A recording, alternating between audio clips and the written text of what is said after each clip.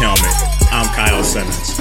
I'm joined by former Michigan offensive lineman Thomas Guynes and a host of the ASAP Elite podcast, Rob Penn.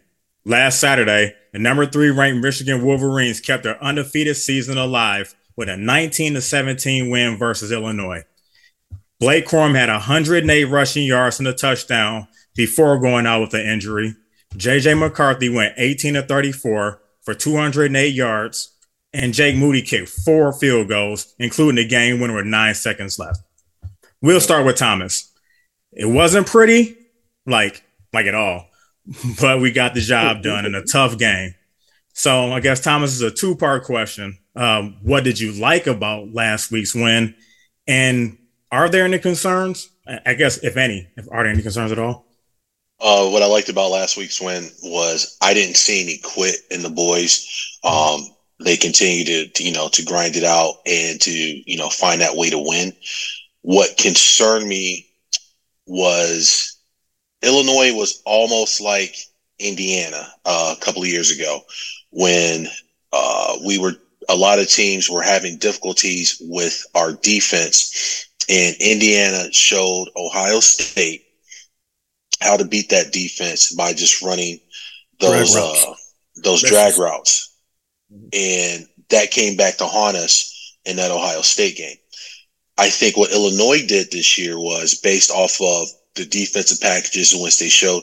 They damn near blitzed us almost like every play, 8 men in the box. And obviously their concern was, you're not going to beat us with the run. We're going to make you make your quarterback beat us. And I think that right there was problematic for the Wolverines, as we saw throughout the game. Even though Blake did have, 100 plus rushing yards, making that, I would venture to say, his 10th, 11th consecutive game of 100 plus yards. But what we weren't seeing was the prolificness of our rushing game. We had a couple of, big chunk plays here and there, but we were definitely having difficulties moving the ball, especially in short yardage. I think that was one of the key things that caused a lot of our drives to stall. Obviously, going back to, as I was looking at Jake, and not Jake, but JJ, and I've been saying this all year long, the kid's got great arm talent, but he's got to stop just relying on, 100-mile-an-hour high fastballs. Got to show us a little bit of touch, but our receivers got to help him out as well. There were several times in which our receivers could have made some, decent enough catches. Number one in particular, when JJ thought we had the free play and the ball clearly went through his hand, clearly a catchable ball that would have been for a touchdown. So coming into this upcoming game on the 26th, these are the things, as I said before, that continue to give me pauses, our lack of consistency. I thought our defense was serviceable, but overall, when I watched that game, I really felt like Illinois' offensive line was getting the best between the two offensive lines. I thought Illinois' offensive line did a great job. Their version of Blake Corum came out, showed great patience in the hole, and then once the hole opened up, he was off to the races. So we have a long road to hoe in front of us. The injury bug, as I spoke about last week, actually 2 weeks ago, those are my biggest concerns. Can we get through the Nebraska game and the Illinois game and be healthy going into the 26th?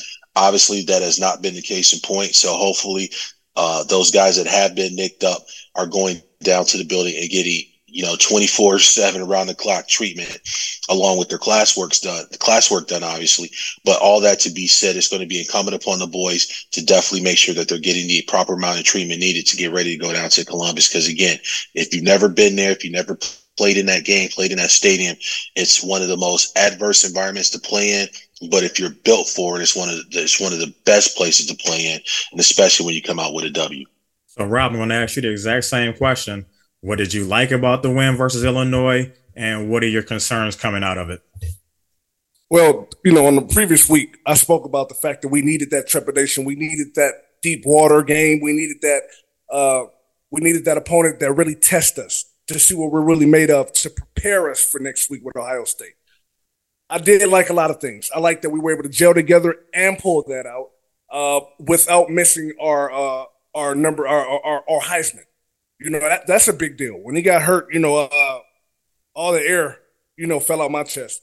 But what you get from a game where two offenses are relatively stalled out is great stellar defensive play because there's no momentum going on. There's a mirror effect. When Anthony dropped that ball and when Guynes dropped that ball, that was kind of took the air out of the momentum that we had going on. I don't forget we were down to our third and our fourth string running backs. So that's typical. Overall, I picked a 27-16 score, if I'm not mistaken. It was still within there and exactly what I thought that I would get from that team. But I knew that we wouldn't blow that team out because that was a good ball club at 9-3 coming in. But like Thomas preached, injury, health, that's a major factor for us to take that blow right there in that game. That could be an issue. Hopefully we have Schoolmaker back next week. Hopefully we get Edwards back and we're at full power, where we're serviceable, where we have a viable number 2 running back. But besides that, I took out exactly what I thought it would be. Big Ten black and blue type game. Like I say, 12-round fight. Tip my hat to our kicker. That's a bad boy. And that's it, man. Yeah, I mean, one of the big things about that game last week, as Rob alluded to, was we did ended up in that deep water, and it was nut cutting time, so to speak, going down to your third or fourth string running back. I know we're not fully healthy on the offensive line as well, so I really need for JJ really to come up big in this next game, because believe it or not, they're looking to make JJ win the game. And if I'm JJ, if you're going to put it all on my shoulders, guess what? I'm going to show you something. I'm going to give the world something to watch. I'm going to come down here to the shoot. I'm going to go ahead and light it up. I'm going to show all the pundits that I am a complete quarterback. I'm not just a running athlete that's playing quarterback, that when I drop back and I get out here and I start, throwing that pill around, I'm going to be on target. And when it's time for me to run, I'm not going to be afraid to run. I think that's the other thing too that we need to watch in JJ's play, is that he's kind of fallen into that trap, so to speak, when you are an athletic quarterback, that you want to show the world that you are a real quote unquote quarterback, and you're not running during the times in which, hey, dude, take off and run. God blessed you with that level of speed and elusiveness. Then let's continue to use that to our advantage, so to speak. Don't just sit back and throw passes for the sake of throwing passes, and especially when you can pick up more chunk plays with your legs than you can with your arm at that particular juncture of the game. So, Rob, Thomas, this is it. This is what we've all been waiting for right here. The greatest rivalry in history of college football, bar none. Michigan's going to go down south to take on that team down there, and presumably, I don't want to jump the gun, but presumably, the Big Ten championship is on the line here. Also, a trip to the college football playoff. So, it's a really big game. One of the biggest games I can remember in quite a while around here. So, obviously, the team down south there, offensively, they're led by Stroud, Williams, and Harrison. So, Thomas, what are we going to have to do? Jackson Jimbo, boy. Man. What are we going to have to do to slow them down? Again, it's going to be with CJ Stroud. Our defensive coordinator needs to come up with some exotic looks. Our guys need to get home and make CJ uncomfortable. I think that's one of the biggest things, that even if we're not getting sacks, getting that kid to move around, but also in doing that, not losing contain, right? If we're getting that pressure, I don't want to get pressured for the sake of giving up contain and letting him, as I just spoke about before, beat us with his feet. My other concern is that our secondary is going to have to hold up. You just talked about Marvin Harrison Jr. The kid's a beast right now. Just based off the size alone, my fear right now is going to be the 50-50 ball, and based off of his physical metrics at this particular point, that's going to be one of the deciding factors. On our offensive side of the ball, we, as an offensive line, we have to keep JJ upright and his uniform clean. Their defensive end / outside linebacker, number 44, is a beast right now. Has been showing me a great motor, plays really well with his hands.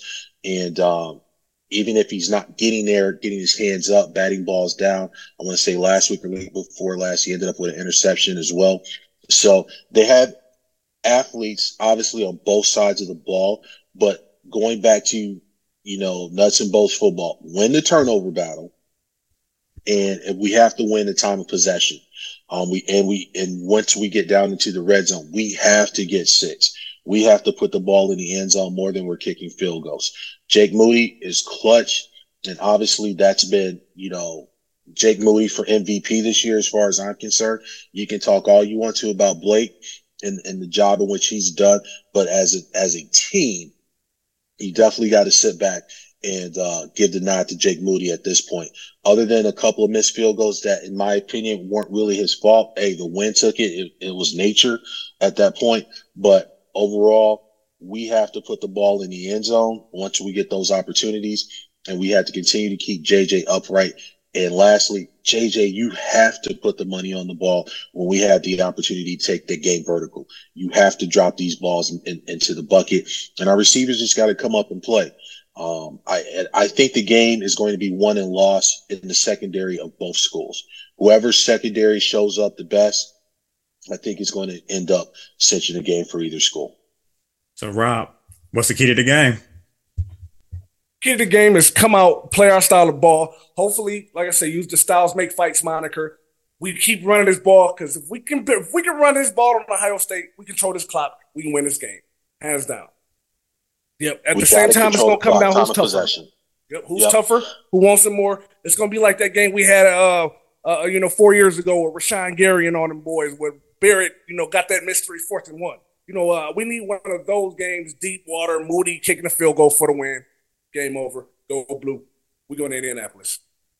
So, yeah, Tom. With that being said, when's the last time both teams that came into this game undefeated? So this right here is a historic moment in this rivalry, especially with the team from down south having the upper hand for, dare I say, the last decade. This year coming in, both teams undefeated and having to go down there and play. What better way to end this season, or at least end the regular season as a Wolverine, than to go down to the shoe against the undefeated Buckeye team, highly touted team, ranked number 2 in the country at this point, and come out with that W. Ladies and gentlemen, there's no better feeling. Having been there, done that, there's no better feeling than to go down to the shoe and to shut up the entire state of Ohio, and then to go get on the bus, singing "Hail to the Victors," and just look at all the sad faces as we roll out of town. Coming on back to good old Ann Arbor. Ann Arbor. All right. We usually go to the predictions, but pretty sure we're all going to say here. So we're all going to say the same thing here, but I'm just going to say it. Michigan's going to win on a very close game. Like you said, Jake Moody's the MVP. Jake Moody's going to win this game for us. Go blue. 23-21, University of Michigan Wolverines. Hell yeah. I don't even have a score for you. I just want to come out with the W and, again, come out injury-free. Punch these dudes in the mouth repeatedly in a very gregarious fashion that we're going to come out here and stand in the middle of the O. Ladies and gentlemen, trust me, there's no place I would rather be right now. If I could go back to 21-year-old me and strap it up one more time in this game right here, ladies and gentlemen, I would do that in a heartbeat. I would say in the 48-year-old body right now, I got at least 10 plays in me. Now, I don't know what's going to happen after those 10 plays. You might have to get the ambulance and wheel the big fella back to the locker room. But I think I got at least 10 plays for this game. So my prediction is, obviously, it's going to be a Michigan win. It's going to be a blue day. We're going to shake up the world and really show the country what this team is really made of. Mm-hmm.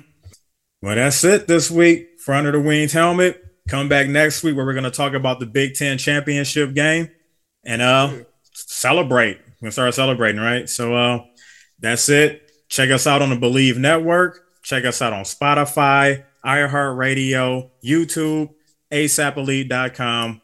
We're everywhere. Under the Winged Helmet. I'm Kyle Simmons, Rob Penn, Thomas Guynes. Go Blue. What up, dude? Go Blue.